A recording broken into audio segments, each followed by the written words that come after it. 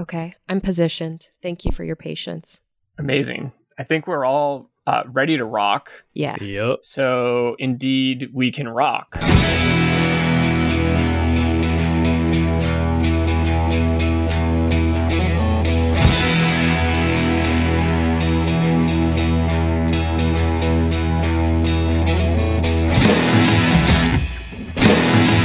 Hey everybody, welcome to Repeater. It's the podcast where we talk to people about their favorite songs that are meaningful to them, maybe songs they fucking hate and really want to rant about, but not so often. I am your host, Evan Ford Barden, and through the internet with me here is Pat Cartelli. Pat, say hello to everyone. Hello to everyone. I am also here via the internet. Hell yeah. Everyone on the internet, Pat just said hello to you, so I hope you return that in kind to him. I would like everyone bombarding Pat's inbox, iMessage, whatever you can get, however you can get to him. Twitter, yeah, please. You know. I don't have enough emails. My inbox is sparse. We're trying to get him to inbox 3,000. You know, we need him at a minimum of 3,000 unread emails in his Gmail at any given time. Yeah, it's this new life hack getting things done methodology that I'm trying to patent. It is how I'm going to become cryptocurrency rich and famous. Yeah. Yeah, the Gen X like tech innovators had it wrong with Inbox Zero. It's the millennials are really going to reboot this, and we're going Inbox 3000. So look out Silicon Valley. We're coming for you. With us today is just the incredible, she's already just kind of like here listening to us be fucking idiots. Ladies and gentlemen, and everyone else on the internet, please welcome Kelley Quinn. Hello, internet. Kelley, hello. Hello, how are you? Oh, I'm great. Thanks for having me, guys. Of course. We're recording on a weekend. Before we started rolling, we were talking about lazy weekends. What's the vibe like, guys? Both of you, what's going on with the weekend right now? I ate a spoonful of Nutella before we started recording, so Yes. living my best life. Yes. I ate bites of a Humboldt Fog cheese wedge with my mouth, no silverware. Ooh. I ate a few loose dumplings right before we started. Yeah, so I like that. Sometimes they be too tight. You gotta keep them loose. You gotta keep them loose. You gotta, the filling you don't want it too compact, Yeah. Yeah.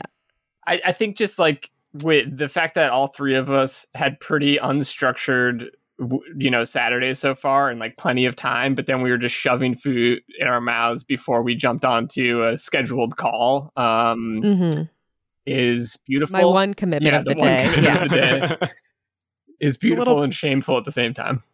It's a little pick-me-up. There's no shame in loose dumplings, in Nutella, in Humboldt cheese.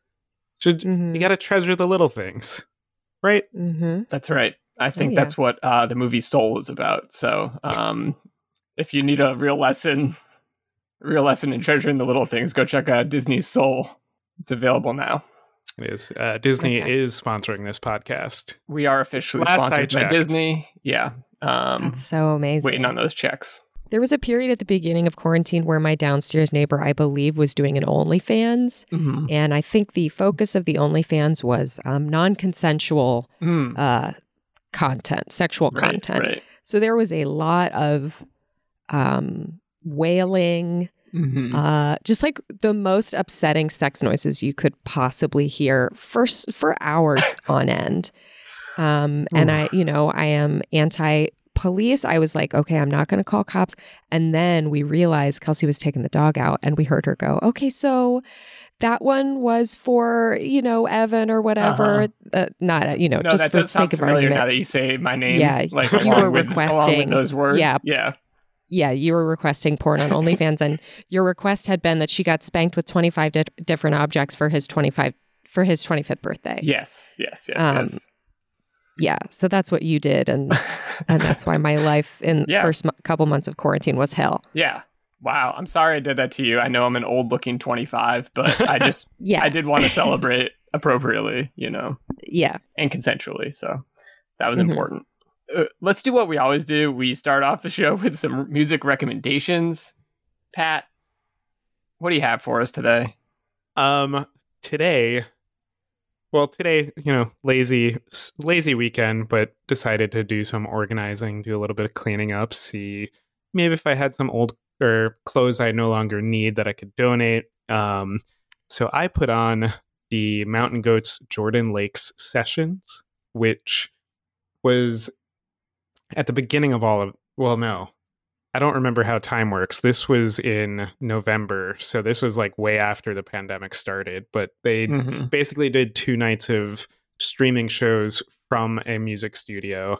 They were a lot of fun. They ultimately put this out as a digital release. I would say, I mean, I've talked about the Mountain Goats a ton on here. I think it's a really good if that's something you want to start exploring. A lot of good variety in the songs.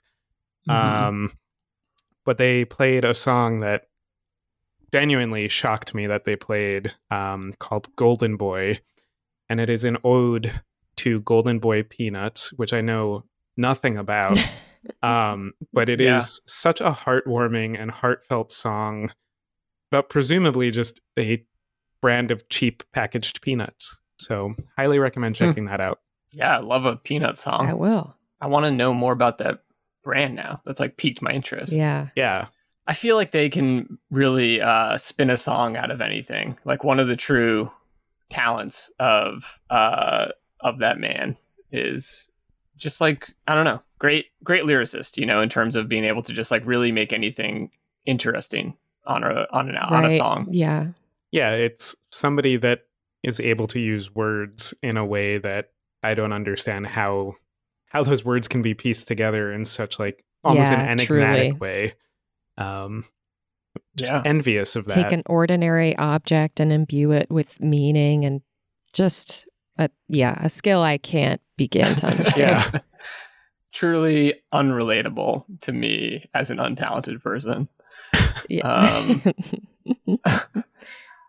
Well, thanks, Pat. Yeah, I was listening last night and today. I've been revisiting. This is not a new recommendation by any means. I would say it's like a modern classic, but been revisiting Sharon Jones and the Dap Kings 2010 album. I learned the hard way, and particularly fond. I mean, I love that whole album, but I almost had forgotten about the very last track on the album, which is like really stripped down. I think it's just a guitar and then the Sharon and the singers.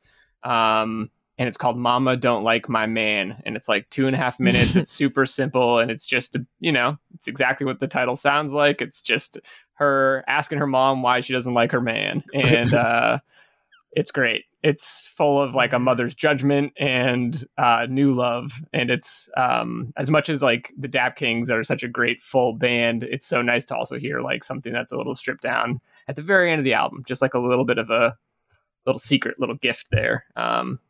But man, I forgot how much I love that album. And I feel like it also opened this door to like a little bit of a, like the current, whatever the current wave is that I feel like Daptone are the harbingers of like, you know, retro R&B kind of coming back. That was the album I feel like that really hooked me. So that was very nice to revisit. Yeah. Brooklyn Zone. That's a good album. Brooklyn Zone, Sharon Jones and the Dap Kings. Wow, I didn't know that. I don't think she's from Brooklyn, but that's where Daptone Records is in Bushwick. Yeah. And that's where like all of their artists ostensibly operate or did operate out of Brooklyn. Oh, cool. Yeah. Kelley, what's something recent that you've been listening to? Oh, well, you know, last night after work, I was unwinding and drinking some wine and listening to. I'm the one person in the world without Spotify. So I do unfortunately use Apple Music, which I think is not a sophisticated way to listen to music. But I put on one of their like essentials playlist and I was listening to some Anderson .Paak. Oh, yeah. Just some nice, you know. He's so fun. Drums. Yeah. Good piano. Yeah. Just like good, fun, jazzy stuff. Yeah. That's great. Freaking love it. Yeah. We were talking recent, I don't know if it'll be out I think it'll come out after this one actually, but we were talking with Gerard Milligan about Silk Sonic, which is Anderson .Paak and Bruno Mars, and also one of their collabs was in there, and I didn't know about it until last night. I was like, oh, this is awesome. Yeah, catch it. That's a new vibe to catch, Silk Sonic, but Anderson on his own is so great and so fun. Just a really fantastic performer. Yeah. But Kelley, what song did you want to talk about with us today? What is this? What is the song that we're gonna dig into here? The song we're gonna dig into is Lil Wayne's "Mrs. Officer." Mrs. Officer is the song. This is a Lil Wayne track from the Carter. This is a Lil Wayne track, I believe. Mm-hmm.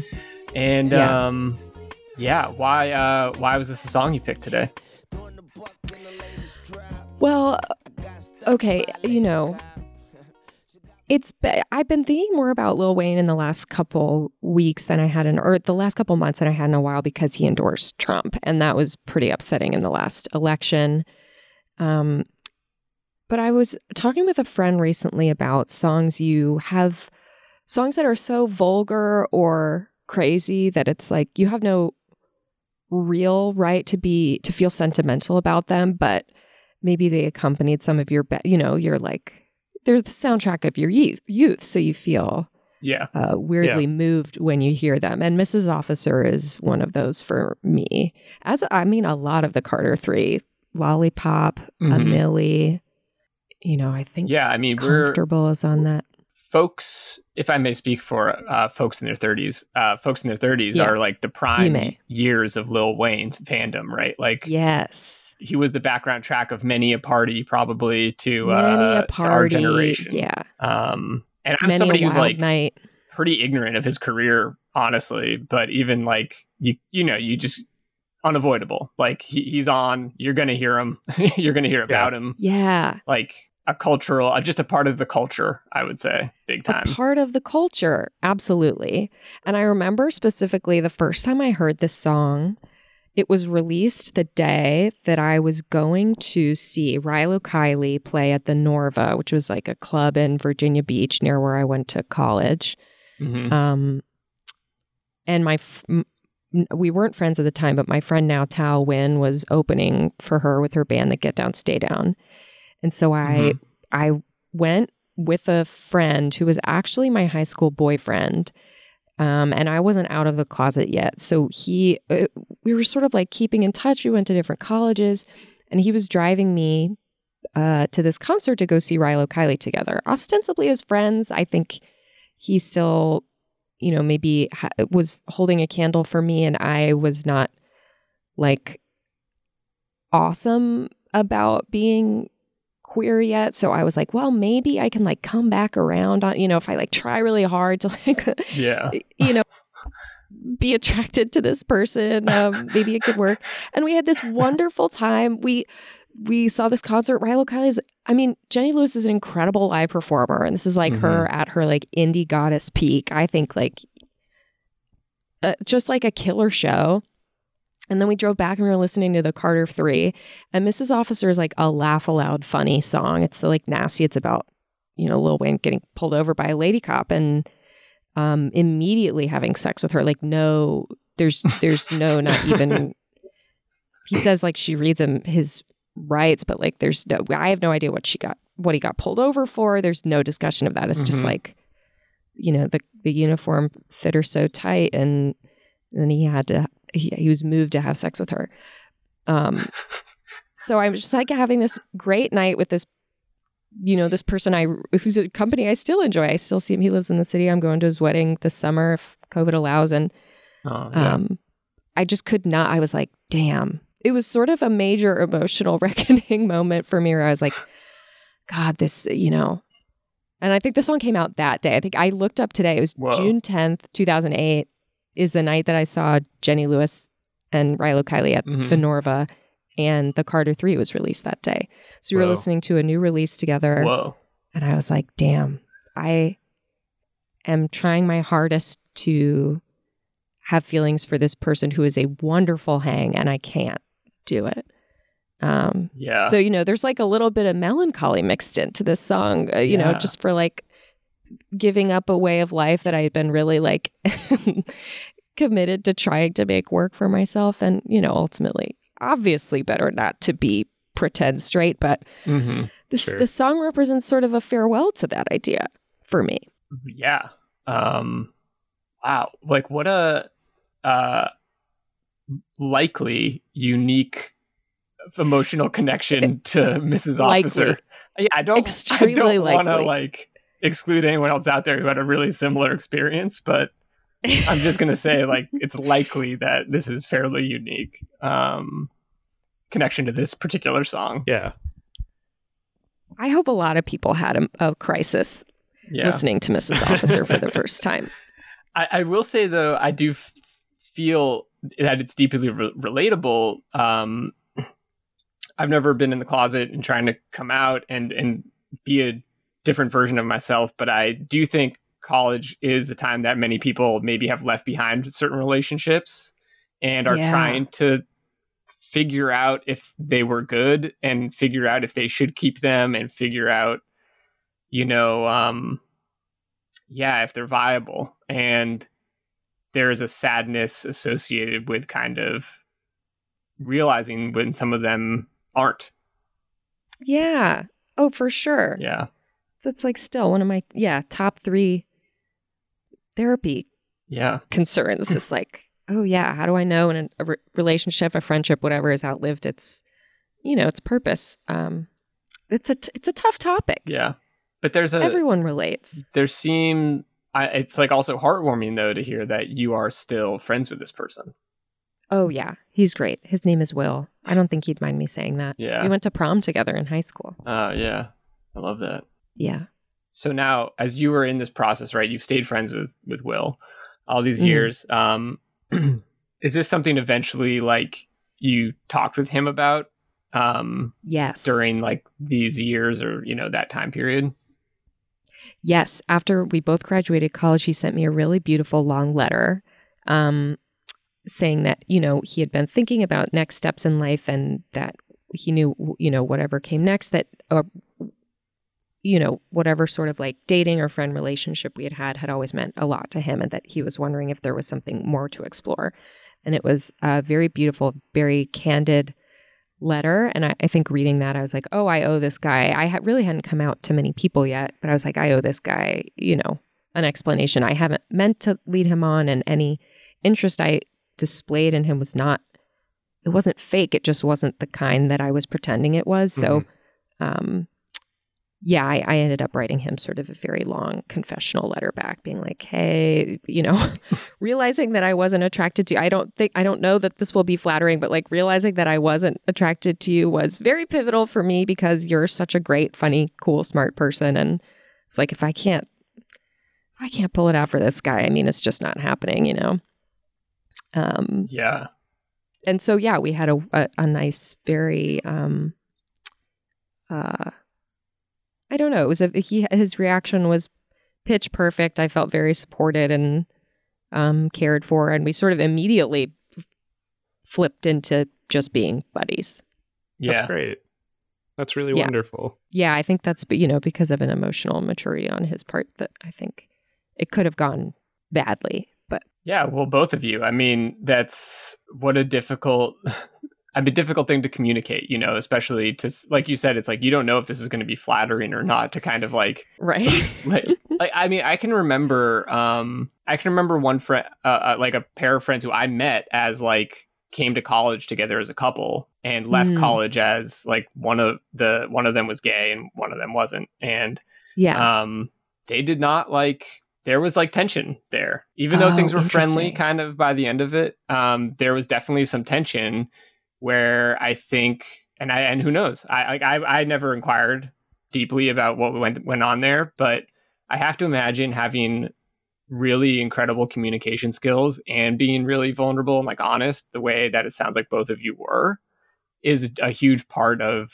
maybe getting past something like that and being supportive of each other, you know, rather than upset about what one person may have done, not have done, may have said, may have not said, you know? Yeah. Yeah.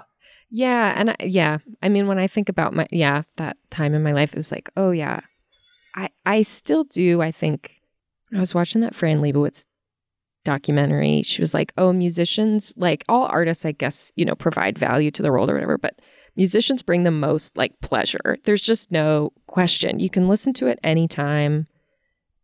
You can make it mean whatever you want. It's just like there's something very magical about music. But at that time, I was like really I guess it's music's meaning and purpose for me changes with every age. With every age you go through, you relate to music differently or different sounds differently. But at that time, I was really like relating hard to everything I heard and often moved to, sure, to tears by music. And I don't know. I mean, your 20s, your brain chemistry is bonkers in your 20s. I feel like nothing says your 20s like that Venn diagram of Rilo Kiley concert and blasting the brand new Drop That Day brand Lil new Wayne Carter album. 3. Yeah. Like that's very, very like perfect for folks of a certain age and exactly. And to be like in your 20s because it's it's about trying to have fun. It's about feeling things very deeply. And maybe not always having like the most measured reactions to things in the world that are happening to you. So it's like peaks and valleys, for sure. Yeah, because I can recall like at that age, I think when you're in high school or middle school or whatever, you look at college and go, okay, that is when I am an adult. But you get to college and that's not necessarily true. Like you are now making decisions for yourself. But I was an idiot. Like I was real dumb and not like, but part of it was just like figuring out who I was as a person and trying to understand how to interact with the world. And part of that was defining yourself with that music, right? Like, and I know that I mean, I can't name it now, but at the time I very much said, like, had this internal monologue of like, this is my music and that is your music, or like, this is the music that we share. And if things weren't working out, then it's like so dramatic, but it's like, well, I can't listen to that band anymore. And like, it's totally so weird because like it is an emotional connection, but also like you can just listen to it and maybe it does remind you of something sad or tough, but like now I'm just talking to my past self, telling myself to get over it. No, little Pat had to feel his feelings. Oh yeah, no, absolutely. And I think people don't do that enough. For me too, so much then it was like I grew up in a very strict, very socially conservative household, and my media intake was controlled pretty heavily. So the only time I had to myself was in the car listening to music. And this is like anytime I was home, even still, very involved parents for better or for worse. So it was like listening to music was the only free space I had. And even then, like I remember one time my brother and I don't remember when the speaker box, the Love Below album came out, but we drove to Best Buy, listened to it as much as we could on the way home. Then we got home from Best Buy and my mom like asked where we had been. And we were like, oh, we were buying a CD. And she saw the CD. It was like a, hip hop CD that had parental advisory. She broke it over her knee. And that was it. We had one ride with Speakerbox The Love Below and that was it. So I think I definitely for a while like boomeranged hard the other way where I was like, well, actually I'm only going to listen to rap and hip hop and you can't stop me anymore. So Lil Wayne was a part of that. But I still feel this strange loyalty to him despite him being a Trump voter. He's really fucking funny. His lyrics are among the funniest. And just a talent, like there's no other way to say it, but like he's a super talented individual. People have different things that they value within world of talent, world of music, whatever. Like, so let's get over that, I guess is what but it's like, he was rapping from like the age of 8, right? He was like signed at 12. Like he knows a ton about music, about the world of hip hop, all that stuff. I think he also didn't he put out like a couple years after this one, he put out basically like a rock album. Oh my God. Like, Rebirth. Right. Yeah. Like that album really sucks, but there's a song on it that I love. That he does with Nicki Minaj. It's called Knockout. You guys should listen. It's really good. But I just think it's sorry, Paco. I was just gonna say, is that around the time that he toured with Blink-182, or is that a different? Maybe. No, I think that is somewhere in the same sphere, or if not, like that might have been a few years after, but it was partially because he had done Rebirth, I think. And oh no, that was recent. Am I way off? You might be right, Pat. I think that was recent. But I feel like, regardless, I feel like his willingness to jump into something like rock, and I remember listening to that album as a 23-year-old like kid who loved indie rock and being like, what the fuck is he doing? This sucks. And this is not rock music. You just have guitars on rap songs, whatever. Right. The point is not to judge that album, but the point is like he's obviously very open to a number of other ideas, and he like wanted to try to do a rock album. And when you're the king of like hip hop at that moment, to just be like, yeah, I don't know, I want to make a rock album is kind of just admirable in and of itself. Yeah, like totally. You know you're probably going to bomb, and you do it anyways. Right. But yeah, and he is an incredible like lyricist, funny, all that kind of stuff. But yeah, his like drug goblin persona is so funny. Anytime he laughs in a song, which is most songs, I feel like he drops a little, you know. Yeah. It's so good. But then, like, you know, also as you've said, you know, we can listen to a lot of his work with our adult ears now, and it's like, yeah, there's a lot of content that's kind of like pretty questionable that maybe we don't want to. So disrespectful. We wouldn't want to, like, I don't know, sing to our nieces and nephews. Like, it's not, you know, but that's probably a lot of music we listen to in different ways. Yeah. Well, and then there's music that is meaningful to you versus music that like, not versus, like there's music that's meaningful to you, but then in retrospect, you look back and go, oh goodness, this is not good. Yeah. This should not have been said. I mean, it's also like that difference of why the song's meaningful to you, right? The song is meaningful to you because you resonate with it, the lyrics, the mute, whatever it is. But then there's also, it was there at the right time. And Kelley, like, that's kind of what's perfect about this song. Yeah. Is like the divergence between what this song is about and your association with it are it's it's like insanely beautifully like not related at all. Like they're so far, they almost couldn't be further apart. Yeah, like the horniest song about cops, which I hate, and I have this very sweet association with it. Yeah, there's like the thinnest through line of romance, but it truly could not be thinner. Yeah. Oh my gosh. Yeah, when you said this song, I've never heard this song, I don't think. Unless in passing in the background, whatever. What'd you think? Hilarious in some ways.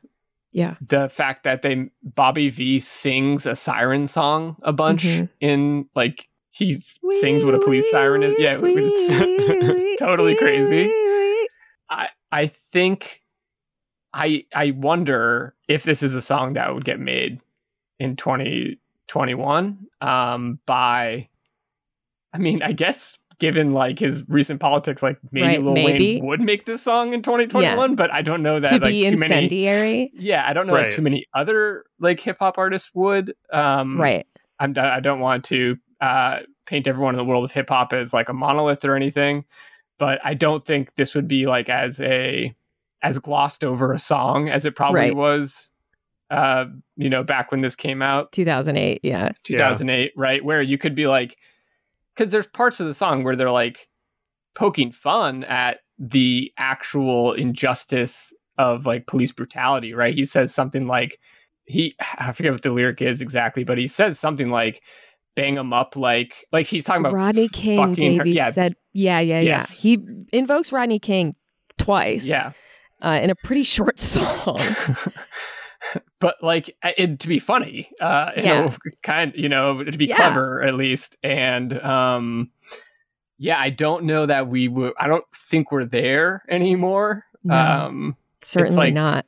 You know, the genie's out of the bottle, I think, and culturally in that way. And we now know there are no good cops. There's even if there's sexy lady cops, they're not good cops. Yeah, exactly. Yeah, I don't know. Part of me, I guess, was listening to this and I was like, oh, maybe he will deftly address this like towards the end of the song or something. And like at no point does it get the treatment you kind of are like hoping for in today's world. But it was 2008 and, you know, we were just riding high You're riding high on Obama, like nothing could be bad about this country. We just did the best thing imaginable, and we were invincible. We were in college, so yeah. What are you gonna do?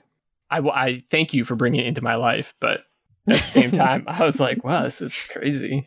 Yeah, it's crazy because it's like we are in just the midst of like a national reckoning with the subject matter, part of the subject matter of this song. I mean, if not both, like the horniness of the song, frankly, and cops, like both of those things are something I think America has like tried to address head on in the last few years. Right. Yeah. That's, I think, another part of why it's been on my mind is like, I had never, the last year has radicalized me, I think, more than the Trump years, I think probably pushed a lot of people further to the left. And the big way that's manifested for me is that I joined the DSA in New York and then started like working with their defund the police, sometimes like tabling and stuff. And that to me is like, that's the issue that's going to make the city a viable place for normal people to live again, is that it, becomes a place where the rich are taxed adequately. And then that on top of that, money is divested from the police force and invested back into housing and healthcare and services for people who need mental health help and jobs and all that kind of stuff. So yeah, it's been really on my mind lately. And then I was wondering the person before, like, oh yeah, I was really bopping to Mrs. Officer, and still do, when it comes on. So right, yeah, well, yeah. I mean, and Evan, like you were saying, 2008 was very much, we elected Obama. Things are great. Things have never been better. Everything's fine. There are no problems at all. And Trump definitely pulled the curtain back to show like, oh, actually there are still Nazis around and white supremacy is rampant and police are just murdering people in the streets for no reason, or the reasons that they give are flawed and lies. But Kelley, I'm glad that you brought up defunding and in the way that you did, and maybe you can talk a little bit more about that, because I think people hear defund the police and start to ask, well, how are we going to be safe? I know that my neighbor is very afraid of that. I have some neighbors who don't like that too. Yeah, and they have definitely brought up like, well, we had this violent crime on our block, and you talk to them about it and you realize, oh, it's somebody with like a mental health issue.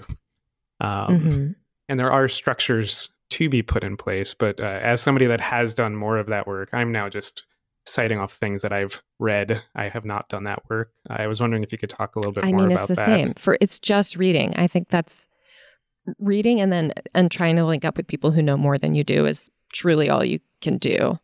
Because I think what I'm tired of is the game of like stupid whack-a-mole we play every time a cop murders a citizen in a new place around the country. We all do this thing where we're doing these frantic like letter writing campaigns and calling campaigns to get the individual cop fired. Like that's going to do fucking anything. I think we need to stop being babies and we need to wrap our minds around the fact that the systems we grew up with are not serving us anymore. And for some people, they never served large parts of the population and they weren't intended to. So to try to get imaginative about what it actually looks like to be safe. I saw this infographic, we're all ingesting infographics at an unsustainable rate right now on social media. But I'm looking at 3 of them right now. Yeah. It's impossible to not be looking at infographics. I saw one the other day that I was like, one time, sometimes they're so pithy that you're like, oh, I hadn't thought about it in this way before. And one was like, yeah, the cops don't stop. They don't prevent crime. They show up after crimes happen. And I think that's the kind of thing you can say to a neighbor that gives them pause, right? I've never experienced a cop preventing someone from, trying to harm me on public transit or, right. My friends who reported sexual assaults never had cops help even with the cleanup of with the investigation of that crime. They're often disbelieved and not. So I think it's just about, and because of all the media, right? Because of Mrs. Officer SVU, we're inundated with all these messages in media of cops are there to help. This is how we stay safe. And so we're really addicted to the idea of having a structure that saves us. But that structure has guns, and there's no other group of people in the country who are instructed to try to protect us while also having tools that kill people on them. Yeah. There's a lot that can be said about that stuff. You know, I think someone was just pointing out the other day about, you know, what are our, I forget which part of the Constitution this was, but there's this whole concept right around like no standing army. Like that was something that the founders wanted to forbid, and the idea of police didn't exist back then, right? So they weren't going to write anything into like any to comment founding on document, what a standing police force should or should not do, because the only thing that resembled police were often like the types of folks that would go, you know, round up bounties and slave catchers, like people that were basically there to make sure slaves stayed on the property that they belonged to. And the way that police have become militarized now by 2021, I think very much resembles what our founding fathers would have opposed in principle. In principle, they were talking about British Army, like the British Army being able to be located for an indefinite amount of time and impose their will on citizens. And what we have now in the various police forces of the United States is probably ideologically exactly what the founding fathers wanted to avoid and sought to avoid when they were creating these documents, you know? And it also makes me think of, one thing to acknowledge too, it's like we were talking about countries reckoning with this in the last few years. I also think like just the general, I don't know, over the horniness of his song. It's like, it's also something we've reckoned a lot with since Me Too really took off, right? And I just want to say it's like we're still really dumb and ignorant and trying to like learn. Like Pat and I are men and we're still misogynistic in a lot of ways, and the three people on this call are white, and we're still racist in a lot of ways, right? And we are still a part of white supremacy and benefit from white supremacy, and it is our job then to organize fellow white folks and to try to make change. And it is not the whack-a-mole like you described, Kelley. It is what you are doing with DSA and what people can do. And I want people to understand you can truly do this with like so many different organizations and in so many different ways. Yeah. But the groundwork, those calls are important. I think those campaigns are important, but the groundwork is organizing. The groundwork is to do consistent, regular organizing and build a base. Yeah. And even in just using the phrase defunding the police, that's half of what the tabling work, right? It's about getting the word into the vernacular, making people less scared of the idea and making them realize that they have neighbors they might consider moderate who still hold that this is a good idea that will benefit our communities. I grew up, my dad is FBI, my granddad was a chief of police. I have a very law enforcement heavy family, and there were years where I resisted using those words, defund or abolish, because I was, I'm from Virginia, and there were people I knew I was going to offend if I started talking like that. A lot of friends from high school who are cops now, and I didn't want to alienate people or make them feel like their job made them innately evil in some way. But I think starting to use that language is like, it's not about people, it's about an institution, and you can be doing something for a job thinking that you're helping, but we can find these people work that is meaningful and that doesn't hurt other people. And I really grew up with this ingrained idea of there are good guys and there are bad guys, and people who do crime are bad guys. And so it was a real mind fuck to learn that, a lot of crime arises from need, and it's not just because people innately want to, watch the world burn or do Joker shit. It's like, no, they need stuff, so they steal, or, we're not providing support. And exactly. They don't have houses, and, people don't do this stuff fun.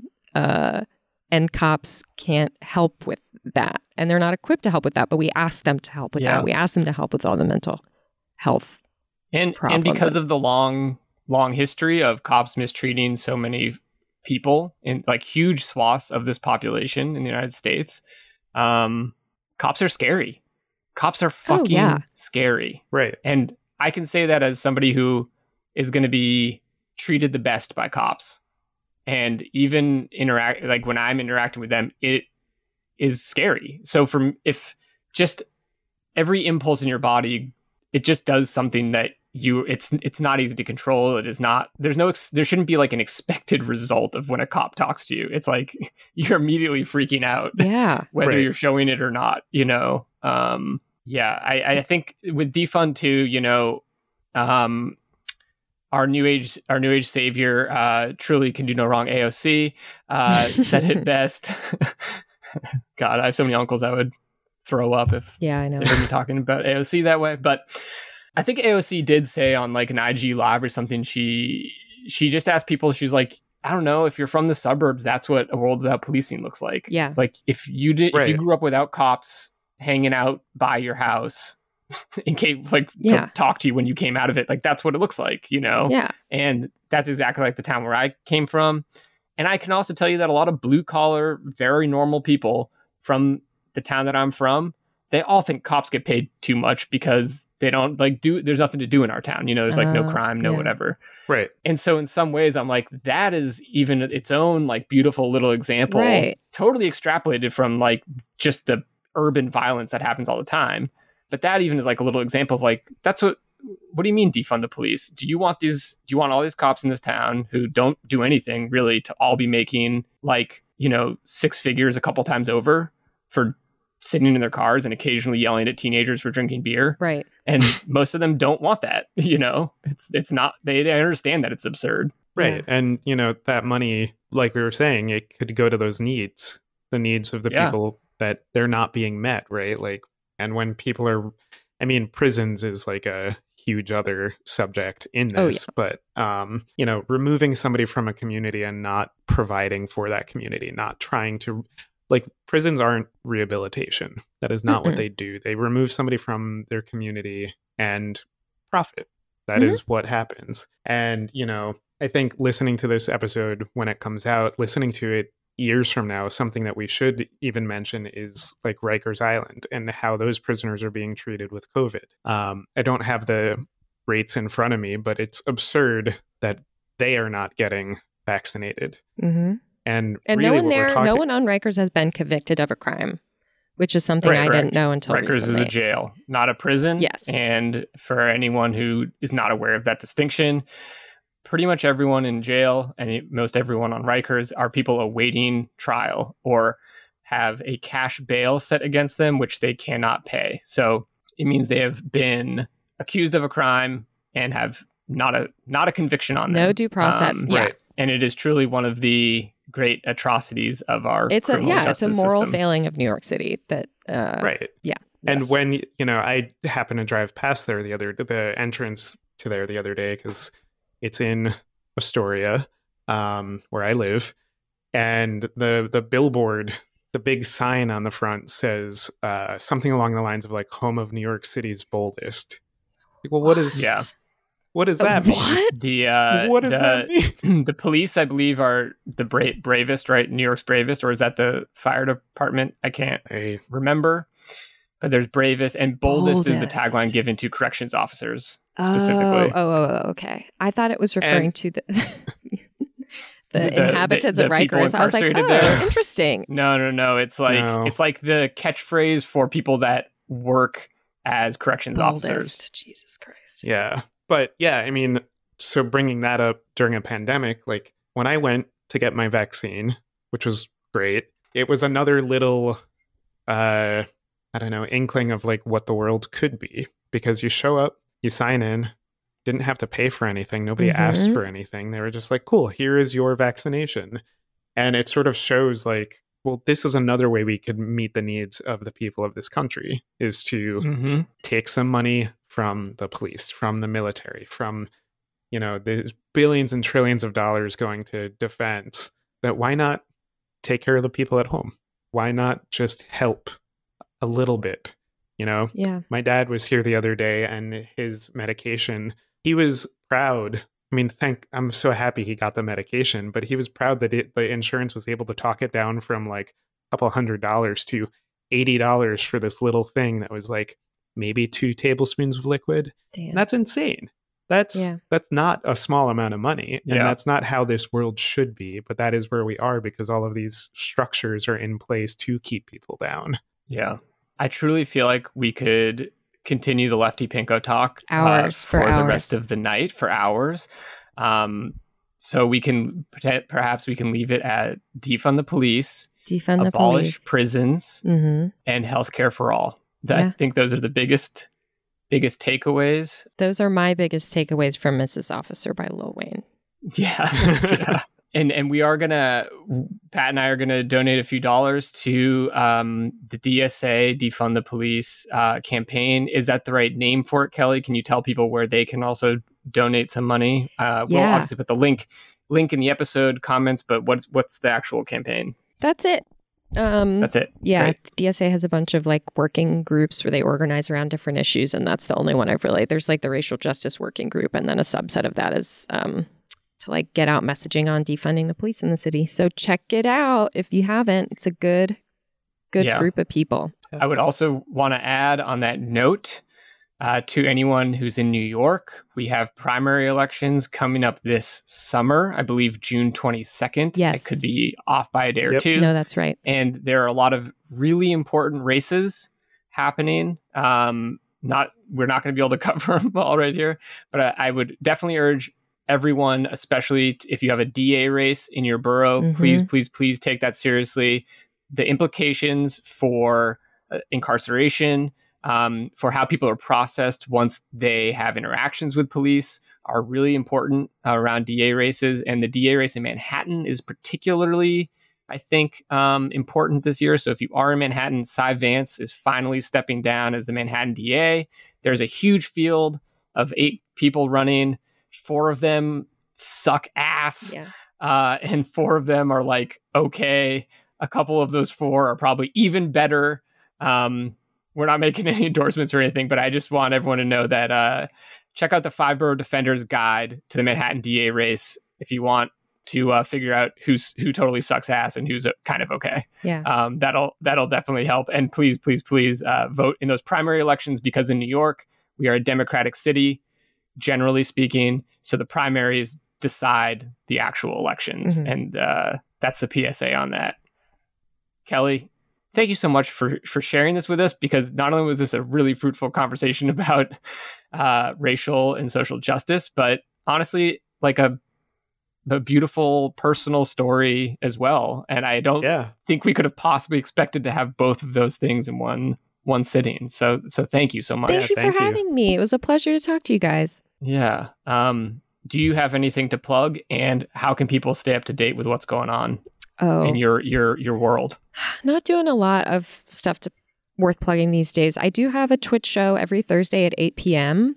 We're going to change the name because right now it has a swear word in it, which makes it a little hard to promote. But it's called Eating Shit and Loving It right now. I do it with Dan Moore and Sean O'Reilly, and we watch, sort of mystery science theater, but for bad internet videos and YouTube vloggers and stuff. So check that out. Thursdays at 8 p.m. Sounds delightful. Oh, it's a true joy. By far one of the best things that I think entertainment-wise has come out of the pandemic is your beautiful Twitch show. It's very kind. Yeah, and are you at Hey KQ? Is that correct? I am. On social? That's everywhere on social media, pretty much. I'm at HEYKQ. Damn, you got them all. Somebody else got Kelley Quinn, so I had to come up with a little something. And you can keep up to date with us on social media at Repeater Show on Instagram and Twitter. And you can also check out repeater.show. That's the website. Got more info, got all the episodes. And hey, if you like what you hear, please leave us a rating. We'll read a 5-star review on the show. Why the hell not? It's been a minute since we've had one, so folks, we could really use one, to be perfectly honest. I'll do one right now. I'm fucking begging here. Kel, could you give it 5 stars? You guys can't see, but Evan is on his physical knees begging for a 5-star review. It's pitiful, actually. Yeah. And that's the review. That's a great review. Yeah, I yeah, love yeah. that. 5 stars. That's all we need. As long as you give it 5 stars, you could say whatever demeaning shit you want about me. I will take it and I will love it. I will love it. A little gremlin boy. A little gremlin boy. Just pleading for 5-star reviews. Folks, that's it. Until next time, hit repeat. Repeater is hosted by Evan Ford Barden and Patrick Cartelli. Visit us online at repeater.show for live dates, hot music tips, and show archives. Theme music by the Sun Lions. Everything else by Love Nest Productions. Welcome to Repeater.